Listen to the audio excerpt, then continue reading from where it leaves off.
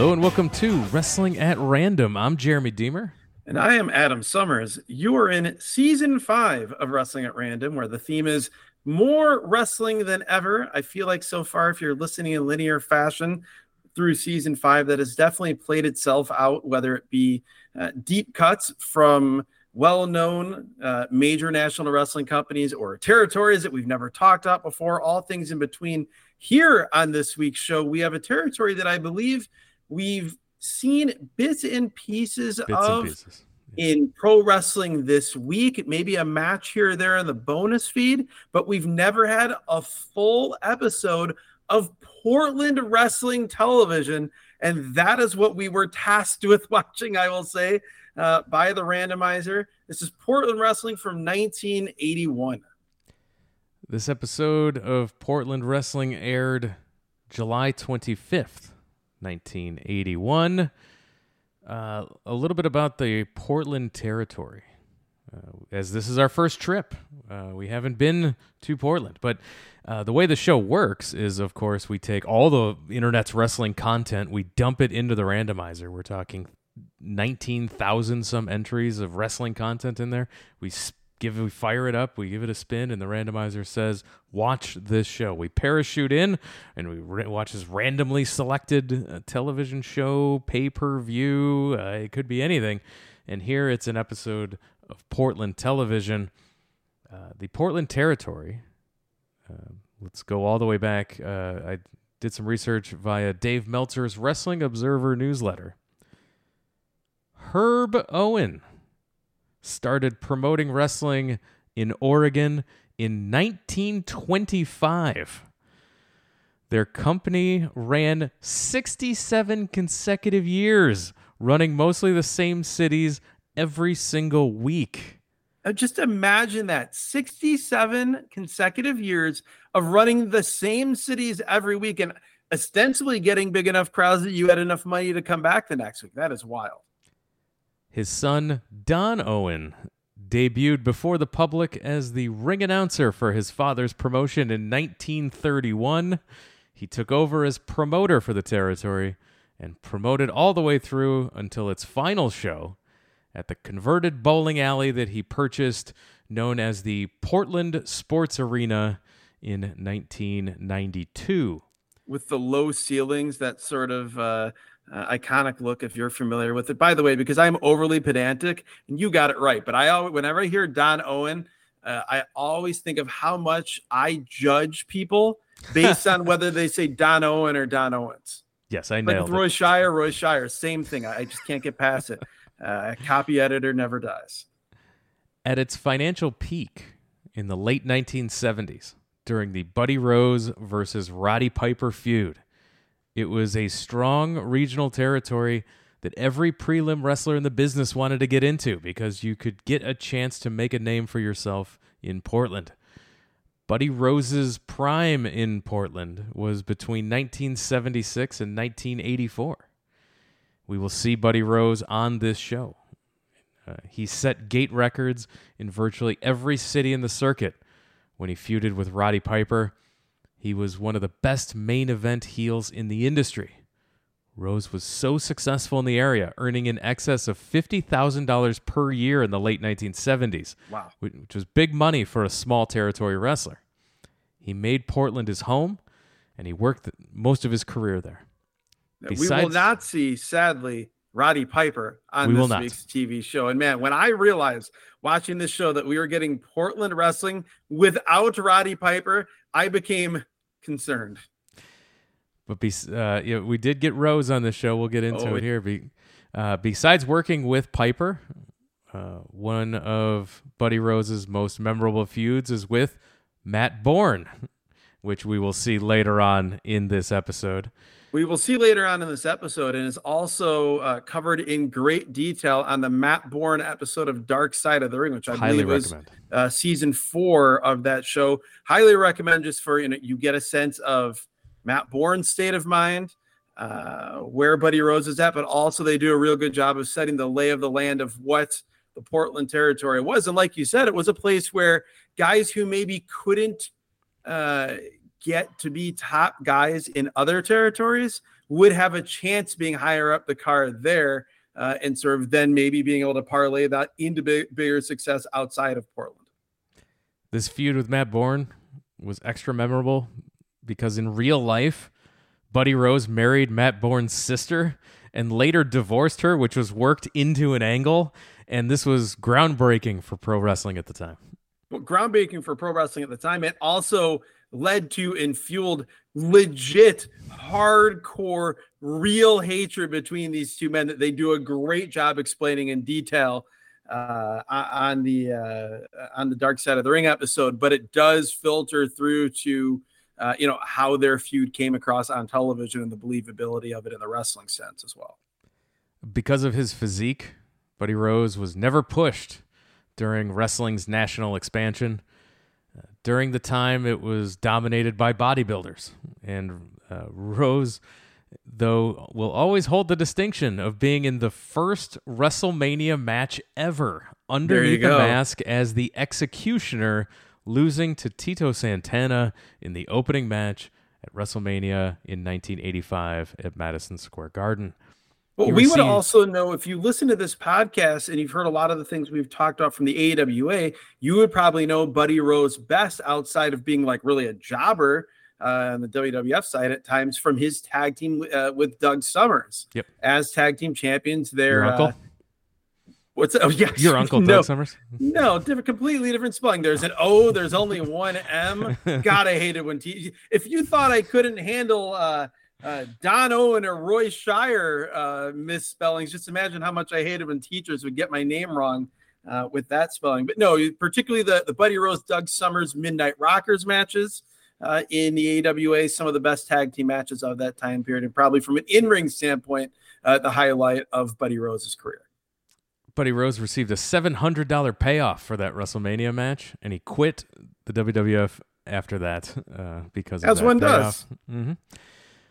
One of the funniest comedy segments in the history of Saturday Night's Main Event was when Buddy Rose, who was well over 330 pounds at the time, did a mock diet commercial on the show called the Buddy Rose Blow-Away Diet, where he had Tide detergent blown on him and said that the pounds are just blowing off. Tremendous. It's also crazy when you think about how good of a wrestler and character and heel Buddy Rose was, as you just talked about. And then Adrian Adonis as well. Two guys that did not have WWF style physiques, but were great professional wrestlers that basically ended up with slight variations on the same character in that company. Portland Wrestling aired on KPTV Channel 12 in Portland for 38 years.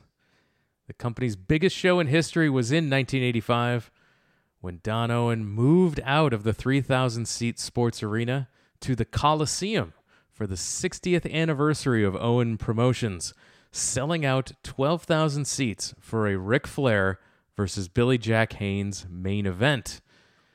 It was, if you want to actually see that match, as of the time of this recording, it's streaming on Amazon Prime. If you search for Ric Flair on Amazon Prime, you'll see his lost matches. It's this match against Billy Jack Haynes from Portland. That's because this is one of the few prominent tape libraries from this era that the WWE does not own. So it sort of finds its way into a bunch of different tape libraries. The other thing we should note about do you know where most of the tapes, most of the surviving tapes were Buddy Rose's own VHS collection. It would be a promotion who would be lost to the sands of time, like so many other late 70s, early 80s territories. You think of Roy Shire in San Francisco, other places that Honolulu that there isn't a ton of footage of because just tape over at the station for the next episode. Buddy Rose is the reason why we even have documentation of that era. Also, it's noteworthy that you mentioned the 38 years of Portland wrestling. You may see Portland wrestling referenced often by Dave Meltzer on Twitter when shutting down people who say that Raw is in fact the longest running episodic television show in history. He will throw out two shows in the wrestling sphere, one of which is Portland wrestling, as an example of a TV show that was around longer. Yeah, he also makes a note here that this this Ric Flair Billy Jack Haynes match that sold out 12,000 seats. It was the only crowd of 10,000 fans that Portland ever drew. Wow. Which is crazy to think about. That they It is didn't run the crazy. big building very often. Yeah, like we think about them, like when you talk about territories, you talk about Mid-South, Memphis, Georgia Championship Wrestling, obviously the Northeast with the WWF, Crockett, all these different things. Portland is referenced as well, but when you dig down into it, like Portland was a much smaller territory. Like it had to be, from what we've seen in the 5 seasons of doing this podcast and the 150 episodes at least on the bonus feed. It has to be of like territories of consequence, not like random mid-Georgia championship and stuff like that, but territories of consequence. It has to be the smallest from sheer, numbers in terms of drawing fans. Obviously, they ran consecutively every week, but it's a small territory.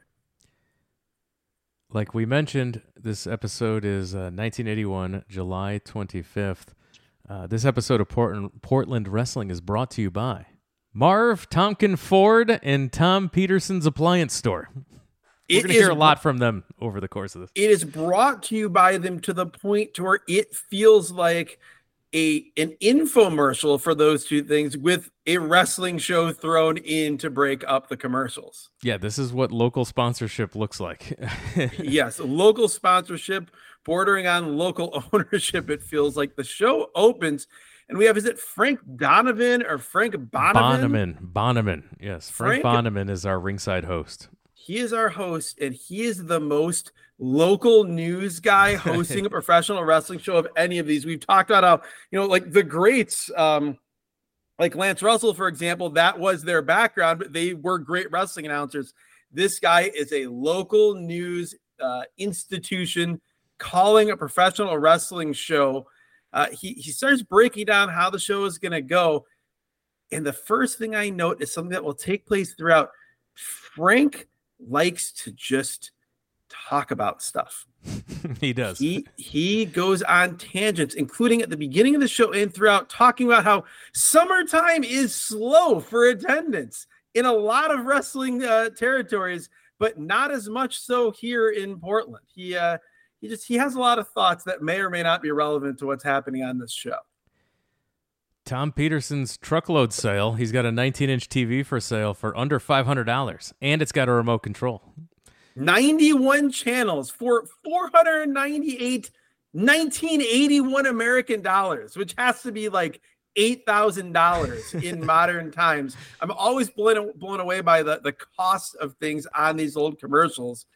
We go back to Frank, he's ringside, but he's not telling us about the wrestling yet. Now Frank is doing his own ad read in a natural way, but his own ad read for the commercial that we just saw, saying that Tom also has whole room air conditioners. We then get a commercial for Rainier Beer, which is a brew apart, but I've never had one. This is a very local beer to the Pacific Northwest. So is the ad. It's a premium beer bottle running through the nature of the Pacific Northwest. This is something. We go to the ring for our opener. We've got wrestling now. It's Jimmy Offey taking on King Parsons. A young Iceman King Parsons, which I had to check because, as we'll see here on the show, there are names that you get excited about when you hear them, and then they end up not being those guys. Along those lines, as this match is starting, our announcer, Frank, tells us that the Destroyer will be on this week. So excited. The Destroyer was unmasked a couple times during the week prior, but will keep wrestling. And then he says that when the Destroyer was unmasked, that he had an afro and a mustache and was named David Sierra. I was immediately confused, and I then had to go take it to the internets, and we'll talk about it when we get to the match later. But yeah, I was just as confused as you were hearing Frank Bonneman, who at this point in this match is just having a solo podcast. He's inventing a podcast here. It's 100% a solo podcast. I'm by the way, the only thing that shocked me about this show was that we did not have, was it Bart Wayne as the fake tiger mask? It's the only thing. Yeah. It's the only thing we're missing here. Frank is also talking about how it's a good crowd tonight. It's not a great crowd. It's not like it was last Tuesday. He even says that, but we have a good crowd here. But he makes sure to point out that we have a sellout coming up in Eugene, Oregon. He does a good job of catching you up on what's been going on around the territory. He tells you about this whole destroyer angle. The match that's happening in the background here is just a basic opener. The highlight being the facial expressions of King Parsons. Yes. Just a lot of holds, bear hug spots, headlocks, full Nelsons. This is the most basic wrestling territory of anything that we've seen yet. Because when we see like even WWF, like, punch, kick, choke, that sort of thing, that's more of a choice. Whereas here, everybody seems to have been trained on the same three moves. It's all bear hugs, hip tosses, arm drags, a disturbing amount of side headlock takeovers throughout this 2 hours of professional wrestling. There is not much to write home about from an in-ring standpoint, certainly here in the opener, other than, like you said, proto Iceman King Parsons doing cool facial expressions. They both miss splashes, and the time limit expires. This is a draw. We get handshakes after the match, but Afi gives Parsons a literal kick in the ass as he's walking away. He says he's just kidding. They do some low fives, and then Afi walks away, and he gets a kick in the ass on his way out from Parsons. This post-match was as low intensity as the match, but it was actually amusing. There's some ridiculous stuff on commentary. We find out that the Continental Lover, Eddie Mansfield, was in a hair versus hair match with Steve Regal. Not that Steve Regal, the AWA Steve Regal, and got his head shaved. Frank is also exasperated, talking about Buddy Rose. He says Mean Matt Masters is coming to Portland. He also tells us that someone from Europe is coming from Portland, but we don't ever hear who they are. He talks about Jimmy Afi being a semi-main eventer. He also gets really distracted talking about crowd arrival times and whether wrestling shows should start at 7:30, 8 p.m., or 9 p.m. It is just total stream of consciousness. The only thing to write home about from an in-ring standpoint is, you guessed it, Iceman King Parsons misses the standing babyface splash. We then get a rundown of the loop, which is LeGrand, Redmond, Albany, Oregon, Seattle, Eugene, and Portland. Thursday is the only day off on this loop. More on that later. More on that later. This rundown, it is the most rudimentary rundown. It just looks like it's on this little board with a black background, white letters. This is very lo-fi here in 1981 in Portland. Alan Tonkin from Marv Tonkin Ford is back. He tells you to push, pull, or drag your car in for a trade-in. You can get a new Ford Escort for $8,121 in early 1980s money. Which is insane, because I remember paying like $5,000 for a Ford Escort as my first car. And it was $8,000 back then. That's like a $40,000 car now. And the low interest rate of 17%. It's the early 80s in the United States of America, people. We get a commercial for Tri-Flow lubricant spray. We see people changing a tire, fixing a door to a phone booth, things that you don't see anymore. No. A commercial very much of its time. Then we go from lubricant commercial to this is what we hear and see on the screen. Exotic, erotic, electric, hypnotic. Bo Derek stars in Tarzan the Ape Man, out in theaters now. Rated R. Tarzan the Ape Man. It sounds like it should be. They run down the loop again. And there's a correction on the board. They are not, in fact, off on Thursday. They're going to be in Salem, Oregon on Thursday. So no days off on the loop. We're going all 7 days. Yeah, and they are, Frank is back here with Dutch Savage. They go through the entire loop in more detail. They also talk about Elton Owen, or Owens, as they say here. And I believe, wasn't there a Portland wrestling Tales from the Territories, or am I making that up? Because I feel like I read and heard. There is one, yes. Mm-hmm. That is definitely where there's a companion to this. If you have not seen the Tales from the Territories on Portland Wrestling, they go into more detail on Don Owen and Elton Owen and the difference between them, sort of the good cop, bad cop, and in promoting different cities in the loop. Tom Peterson's selling a very 70s colonial sofa and love seat set. Oh my God. Like this, yes. This, could you imagine walking in, like if you walked into someone's house now and saw this, you would assume that they had been dead for 40 years and no one had touched the house since. I remember as a child when my family, when we finally, when my parents bought a house, we lived in apartments and they bought a house. And I remember went in, it was a fixer upper. And that's what, like, that was what the motif was. I remember there was the kitchen was painted green, like Sure. olive green. There was a couch that looked like that. I just remember like looking at my mom, like, what are we doing? But it ended up all working out. We get Tiger's Milk Nutrition Bar, and Kane Mutiny movie is going to be the movie of the week on Sunday. We go to the ring. Tim Anderson is But taking... you left out the best part from the loop. After we hear about the mistake and we don't have a day off, damn it, we run 7 days a week. This ends with Dutch Savage telling Frank that he has to leave to go see his relative Donna, and he just walks away. So odd. Tiny Anderson is in the ring to take on Hacksaw Brett Sawyer, the brother of Buzz Sawyer. I love the jobber look on Tiny Anderson. He's got short trunk, quick fashion corner. He's got short trunks and then the full top with like the two-strap singlet. The tremendous look. It's like he's like a Tiny Anderson version of King Kong Bundy a little bit with the gear here. But Bundy had like regular straps. This is like the one that comes up to like your top of your chest is covered. It's like the full body shirt. It's like a tank top. It's like a skin tight tank top rather than a singlet. No, that's a good catch. This man, Tiny Anderson, not tiny. Like I cannot fathom this guy that his first name is not Frank. He looks like he works at a gas station and his name is Frank. He is also my new favorite professional wrestler of all time. His stalling and his selling when the fans start chanting "Whale on a beach," on a beach.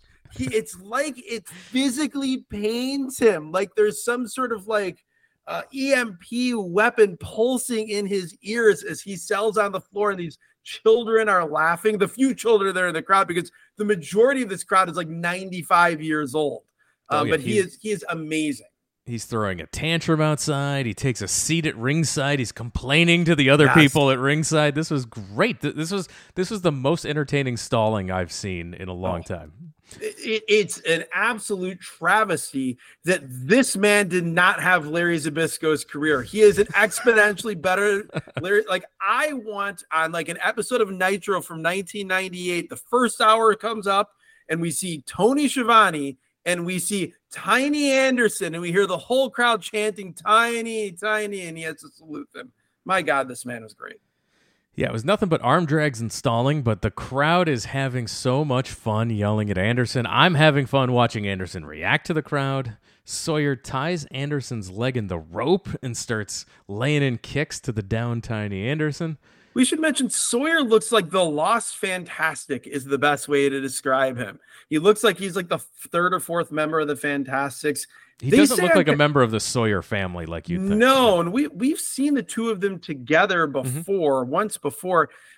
It's also interesting. So he's Hacksaw, and then they say that Buzz Sawyer is Buzzsaw Sawyer. I was not aware that Buzz Sawyer was short for Buzzsaw Sawyer. I love it. Sawyer on offense, and Anderson has had enough. He ties Sawyer in the ropes and starts choking him and gets disqualified. By the way, to me, this Sawyer looks about as much like a hacksaw as Shota Umino looks like a roughneck. I don't understand this nickname. At the desk, we get a photo of Art Cruz, who will be here in the near future. A photo. Don Owen during the previous match said, "Big husky Kansas lad Art Cruz will be here 2 weeks from tonight." And then after the match, holds up an 8x10 before we kick it to commercial again. Another Marv Tonkin commercial. We get a commercial for Olympia beer. They tell us it's in the water. And then we get an interview with Rip Oliver and Playboy Buddy Rose. Here's the Buddy Rose we've been talking about. Buddy is looking for a new recruit to start his army. He says he wants a tag title match against the tag team champions of Steve Regal and Matt Bourne. He also wants a championship match against Regal, who's also the champion of the territory as well. The Pacific Coast Championship. Regal has been avoiding him. He will win that Pacific Coast title. Matt Bourne has apparently challenged Rose.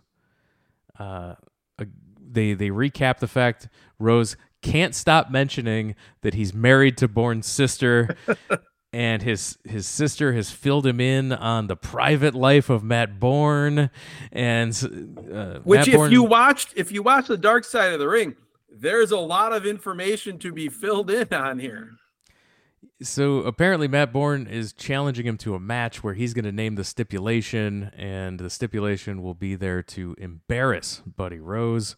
Yeah, at first, the way this is described, it sounds like it's just a loser leaves town match, but then they go into more detail, and it's basically that Matt Bourne has come up with a stipulation that when Buddy Rose loses, he will be so embarrassed that he will choose to leave the territory. And the idea is that Matt Bourne has already picked this match, but he will not tell Buddy Rose what it is. Rose talks about Destroyer, and he says, you outsmarted me by hitting me with a loaded mask. Again, he wants to know what the hell Matt Bourne is talking about with this stipulation. We go to a commercial where Tom Peterson has truckloads of inventory to sell.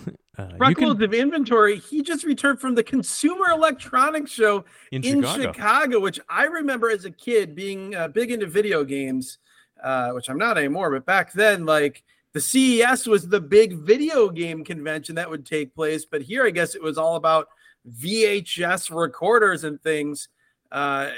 There's some big set for $998 that they're selling. And as part of that, you get membership in the Tom Peterson Video Club. That's right. You get a camera and a recorder. These are two separate devices. And then membership into Tom Peterson's Video Club. We then get a commercial for Escape from New York is now playing with Kurt Russell. I'm a big Kurt Russell fan, so that's exciting. 2 out of 3 falls as we go back to the ring. But before we go back to the ring, though, we have Frank again doing another ad read for Tom here, talking that his video buy will be gone by this weekend. And then Frank also says that KYXY Radio has up-to-the-minute wrestling results on the weekend. So make sure to listen. This sounds like my dream city. Like this show is just okay. But a radio station that gives me wrestling results, yes. Yes, I have something about that in my notes later. I get excited again when I hear about it. This is your main event. 2 out of 3 falls. Playboy Buddy Rose and Rip Oliver taking on the team of the Destroyer and Steve Regal. So again, not that Steve Regal. This is the AWA Steve Regal. And not that Destroyer. This is David Sierra. This is the David Sierra version of the Destroyer. The David Sierra version of the Destroyer. I'm trying to think what band you could compare that to. It's like the guy from American Idol, like with Queen? It's the Adam Lambert version of Queen? Is that what we have here? No, because Adam Lambert is a talented that's true performer. Yes. This would be this is I'm trying to think even a wrestling comp. Like someone who replaced another character. Is this fake like, Diesel, fake Razor Ramon? Is this fake Sin Cara? Fake Sin Cara is a fake. Yeah, because he's this Destroyer, this David Sierra is actually competent. Had a long career, he's definitely not the a guy when held up with one of the greatest of all time, Dick Beyer, the Destroyer. I do not think that this guy was best friends with Mike Tenay. I could be wrong. No, that is not. Cauliflower Alley did not honor this version of the Destroyer on a yearly basis. Yeah, and this David Sierra version is not that Destroyer. So but it's basically the Destroyer mask, but he looks hilarious because he's got this huge mustache. The mask is trying to hold on this curly afro that they talked about. And then he has the bushiest eyebrows you've ever seen exploding out of this mask. It is a look. Yeah, I had so he wrestled under the name Fidel Sierra a bunch of times, Cuban Assassins a bunch of times. This is that guy. This guy was even in WCW. He was in Nitro WCW. era as a job. Wow. I did not realize this was Fidel Sierra, the Cuban assassin. Yes, Sierra and Ricky Santana were unmasked on a Clash of the Champions when they lost to the Nasty Boys. Wow, I guess I could have worn my Nitro shirt. I could have worn a WCW shirt and it would have been relevant. Damn. Yeah, so again, he went on to have a long career, but not when you're parachuting in, you're thinking Destroyer, you're going to get some Dick Beyer. That's not. Well, especially sort of the hive mind that this podcast has had lately in terms of getting Destroyer, particularly on the bonus feed. Yeah, I thought, well, here you podcast. go. I didn't even think of the fact that this could be a fake Destroyer. Matt Bourne steps aside in this match so the Destroyer can get a shot at Rose and Oliver. So this was Destroyer used to be part of a group with Rose and Oliver. The Army. Yes, and now he's trying to get revenge here. So Rose spends the entire first fall trying to avoid the Destroyer. He tags out. He runs away anytime Destroyer gets in. It's a ton of stalling. We should note, though, this crowd is so much more into this than anything else on this show. Like, this might come across through modern eyes and through non-Portland territory fan eyes as kind of slow and kind of lame, just a ton of stalling. But these fans were heavily, heavily invested in this. Yeah, and these are long stories that have been going on with Rose here and Matt Bourne and Destroyer. And with generational characters. Matt Bourne's dad was a star in Portland, if I'm not mistaken, like a big time star. We have referee Sandy Barr, whose family goes back and goes for everything. Favorite of this podcast, and they say that tongue in cheek, Jesse Barr. So like this is not only is it a big local thing, it's a generational thing, both among the fans and the wrestlers and the promoters.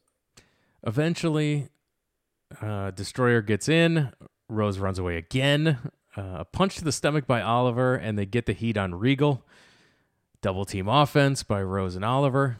I was trying to think of a way to describe this Steve Regal to people who have never seen him.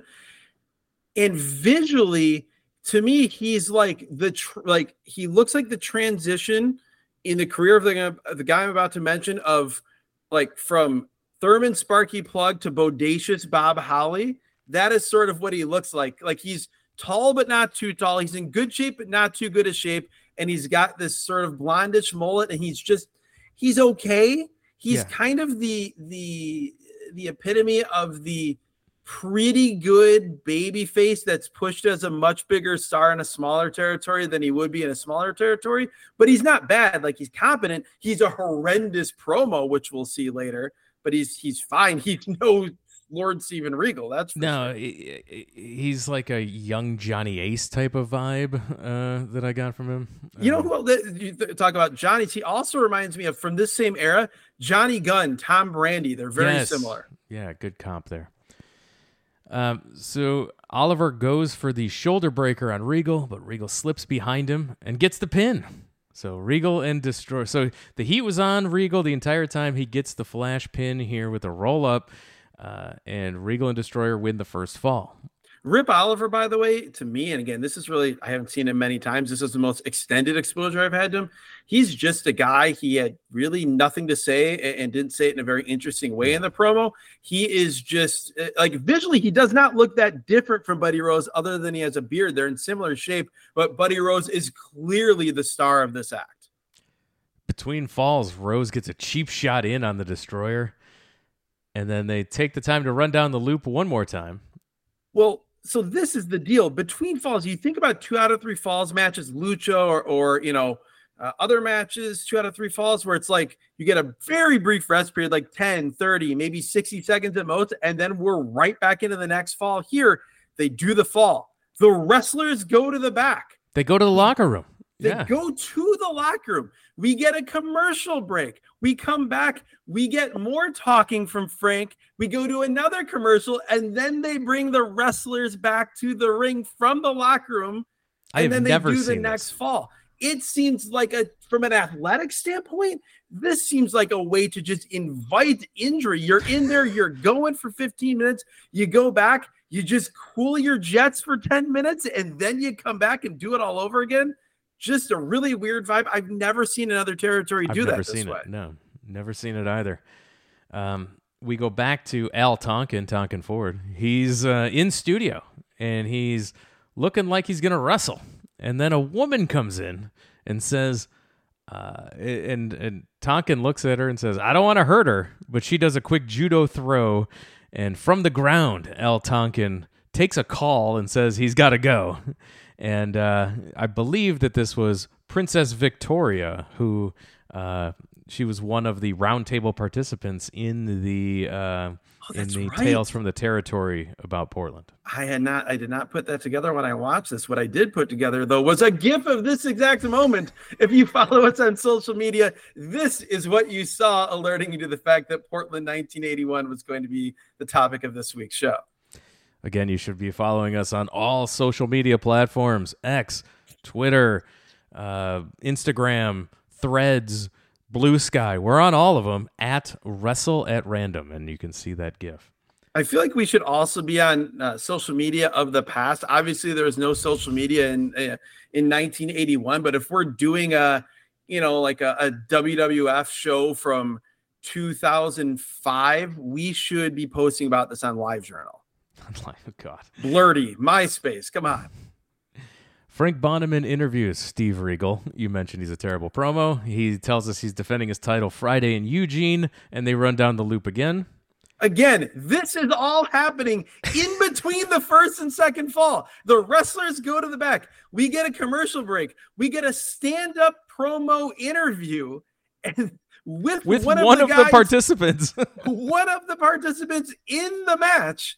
And then we go again to another commercial break. Tom Peterson is once again returned from the Consumer Electronics System, this time with a $500 sound system, Consumer Electronics Show, I should say, $500 sound system rack. You can buy them individually, though, if necessary. And then we hit a commercial that Wait, before you get to that commercial, I want to make mention about this stereo because I was salivating looking at this stereo. Okay, for $500, okay? This is one of those late 70s, early 80s stereos that if you bought it for $500 in 1981, you would still own it today in 2024. These things were built to last. I had one in the, my parents had theirs from the 70s, and it was gifted to me in the early 90s and in late 80s, and that thing kept on keeping on. Those things were amazing. We had not yet entered the planned obsolescence era of technology. No. And then we go to a Pizza Hut pan pizza commercial. Okay, so I'm a Pizza Hut child. It was really the center of my universe in the mid to late 80s. Book It was really, I probably would not have learned how to read. We've talked about Book It before on this podcast. Yes, very influential. Very influential in my life. And seeing here, and granted, I was born in 1981, but this is the vibe, this is the aesthetic, this is the fashion corner that you were taken to when you went into Pizza Hut. This commercial captured the feeling of being in a Pizza Hut in the 80s so deeply. Like I said, if we did not have Princess Victoria hitting a beautiful judo throw on a car salesman immediately preceding this 100% would have been the gift for this week's show. No, they did nail it. Pizza Hut was a restaurant, and it was a big deal. My family, we never went to restaurants. So, it was a big deal when we would go to the Pizza Hut and we were going to sit down in the Pizza Hut. This was, incredible. It totally captured the vibe. Yes, I wanted to live inside of this commercial for the rest of my life. If this commercial looped for the rest of my life for 30-second intervals and I was in it experiencing the feelings that were conveyed through this, I would be a happy man. We are back for the second fall. All of that happened, and now we're ready. All of that later. I had convinced myself that we were not going to have to see any more of this match, and yet, in fact, I was wrong. all Regal and Destroyer to start the second fall. Well, before that, though, the second fall, before it starts, Frank is back. He's trying to give out a phone number for tickets. He forgets it. He maybe gave out the wrong number and then panics and says, only call that after 3 p.m. He talks about the concession stand at the flea market, but go later in the day when things calm down. The second fall begins, and he is still trying to remember this number and is still panicking that maybe he gave out the wrong one. Amazing. All Regal and Destroyer to start the second fall. Rose cuts Destroyer off with a knee to the back from the apron. We get a one-arm atomic drop by Rose. That was very unique looking. It was very unique looking, and we also got one of my favorite things, which we talk about on the podcast all the time. Local wrestling announcers bluffing their way through moves that they don't know the names of. This one-arm atomic drop, Frank calls a sit-out backbreaker, which I'm trying in my mind's eye to imagine what a sit-out backbreaker would look like. And I guarantee it would not be an atomic drop. Although maybe Roderick Strong should use this as his new finisher and call it a sit-out backbreaker. We then hear again about the wrestling radio show that you talked about earlier. Yes. So there's apparently a Portland radio show that recaps what happened on the Loop, and it's like sports talk radio before sports talk radio was really a big thing. This is 1981. This is a crazy innovation for Portland at the time. I want to talk to Jim Valley about, like, because I know he was someone who would have been listening to that religiously. Oh, 100%. I was a radio kid growing up. One of my greatest memories was, like, as an 11-year-old tuning the dial and getting crackling out of Cleveland. I believe it was WTAM. They carried Mike Tenay's Wrestling Insiders show. So I'm sure I would have enjoyed this. They continue working the back of the Destroyer. We get a fun move where Destroyer's laying on his back across the top turnbuckles in the corner, and Buddy Rose from his back is on the mat, and he keeps kicking him in the back, and Destroyer keeps bouncing up and down on the turnbuckle over and over again. I don't think I've ever seen that move. It was tremendous, and it also stood out because this in-ring action, other than this, was horrendously boring. Like, my notes say, I cannot accurately describe just how boring this action is. But again, it's tempered by Frank just doing Frank things. He's talking about how Don Owen is encouraged by the sponsors to bring the main events onto television. You don't hear that. You don't get that from most other promoters, but our sponsors bring them to you. We see Destroyer gets kicked over the top to the floor, and he hits his lower back on the apron on the way down. Destroyer hits a desperation double noggin knocker. He teases the tag, but gets cut off again. We're 20 minutes into this match. It feels every bit of it. We also had Frank randomly talking about floor director Alex Alejandro Sierra and wondering if he's related to the Destroyer David Sierra. He also riffs about fans throwing things in the ring, saying you're an idiot to do it. And worse yet, you almost always hit the wrong guy, and basically says you're going to cause the baby face to lose. Stop doing this. Destroyer reverses and hits an atomic drop to make the hot tag to Regal. Regal runs wild on both guys. And then out of nowhere, they catch him and hit a spiked shoulder breaker, and Rip Oliver gets the pin to win the second fall.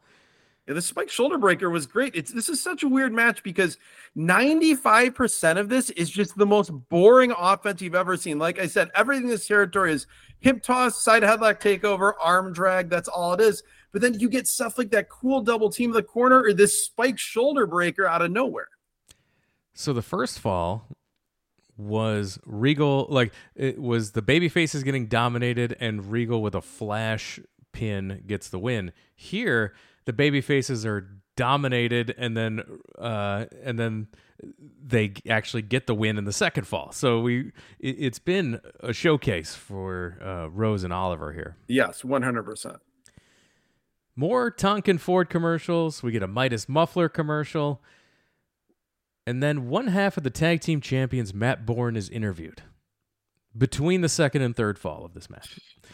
He teases the stipulation that will embarrass Buddy Rose, but he's going to make him and all of us wait a little longer to find out what it is. He's not a great promo, at least here, for a guy who was the top star, top babyface in the company. He's not a great promo.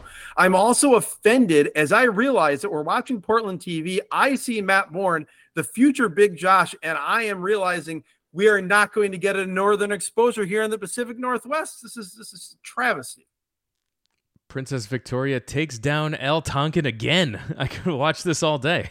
A different takedown, though. This is a different thing. She says he should stick to selling cars. And then Buddy Rose and Matt Bourne's sister walk in and make fun of El Tonkin and leave. This is tremendous. This was great. I loved this. And then the third fall starts. Again, the guys went to the back and are now exhausted coming back to the ring here for the third fall. The third fall starts with Rose working on the arm and shoulder of Regal after that spiked shoulder breaker. Regal tags in Destroyer, and he finally gets his hands on Rose here in the third fall. Destroyer misses a second rope knee drop attempt. Rose posts the knee of Destroyer. And then Rose puts on a half crab, and the Destroyer submits. Rose and Oliver are your winners. They beat the crap out of these baby faces the entire time. They win. They double team Regal until after the match until Matt Bourne hits the ring to make the save. Kids swarm the ringside area. Rush the ring for autographs in the middle of this like blood feud hatred. Kids like, I got to get an autograph from Matt Bourne. They help the Destroyer to the back. And then we get a Rose promo where he demands a title match next Saturday. He said the tag team titles. He wants a shot at the tag team titles after that victory right there. Bourne and Regal come over. Again, they're the tag team champions. Bourne says, you got it. You can have the title match. Rose was hilarious because he says, I thought the people were behind me, and everyone boos loudly. Rose vows to win the titles next Saturday. What is very clear here is that Buddy Rose is carrying this feud. Matt Bourne he's a fun in-ring wrestler. He's a not very good promo. He's got the family history in the territory. That's a big part of why he's the guy. But Buddy Rose is the guy making this interesting. So that's the end of the show. I did have to look up what the stipulation was. Yes, tell me. Tell us. Apparently, the stipulation is loser has one of three choices. Oh boy, dealer's choice. You can have your head shaved, you can leave town, or loser has to let the winner manage them for 1 year. For a year? Wow. Yes. So what ended up happening? I didn't get that far in my research. So if you know what happened, if you can fill us in on how the rest of this played out, make sure you send us a message on the social media platforms we mentioned earlier at Wrestling Better Random. yet, don't send us a message on social media.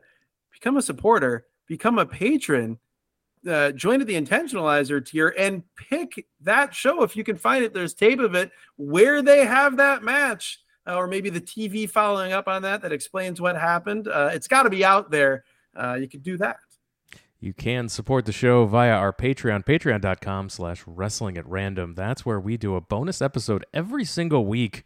So it's something you haven't heard before. If you've just been listening to the free feed, you've got an entire back catalog, 5 full seasons of free episodes. It's all evergreen content. It's all new to you.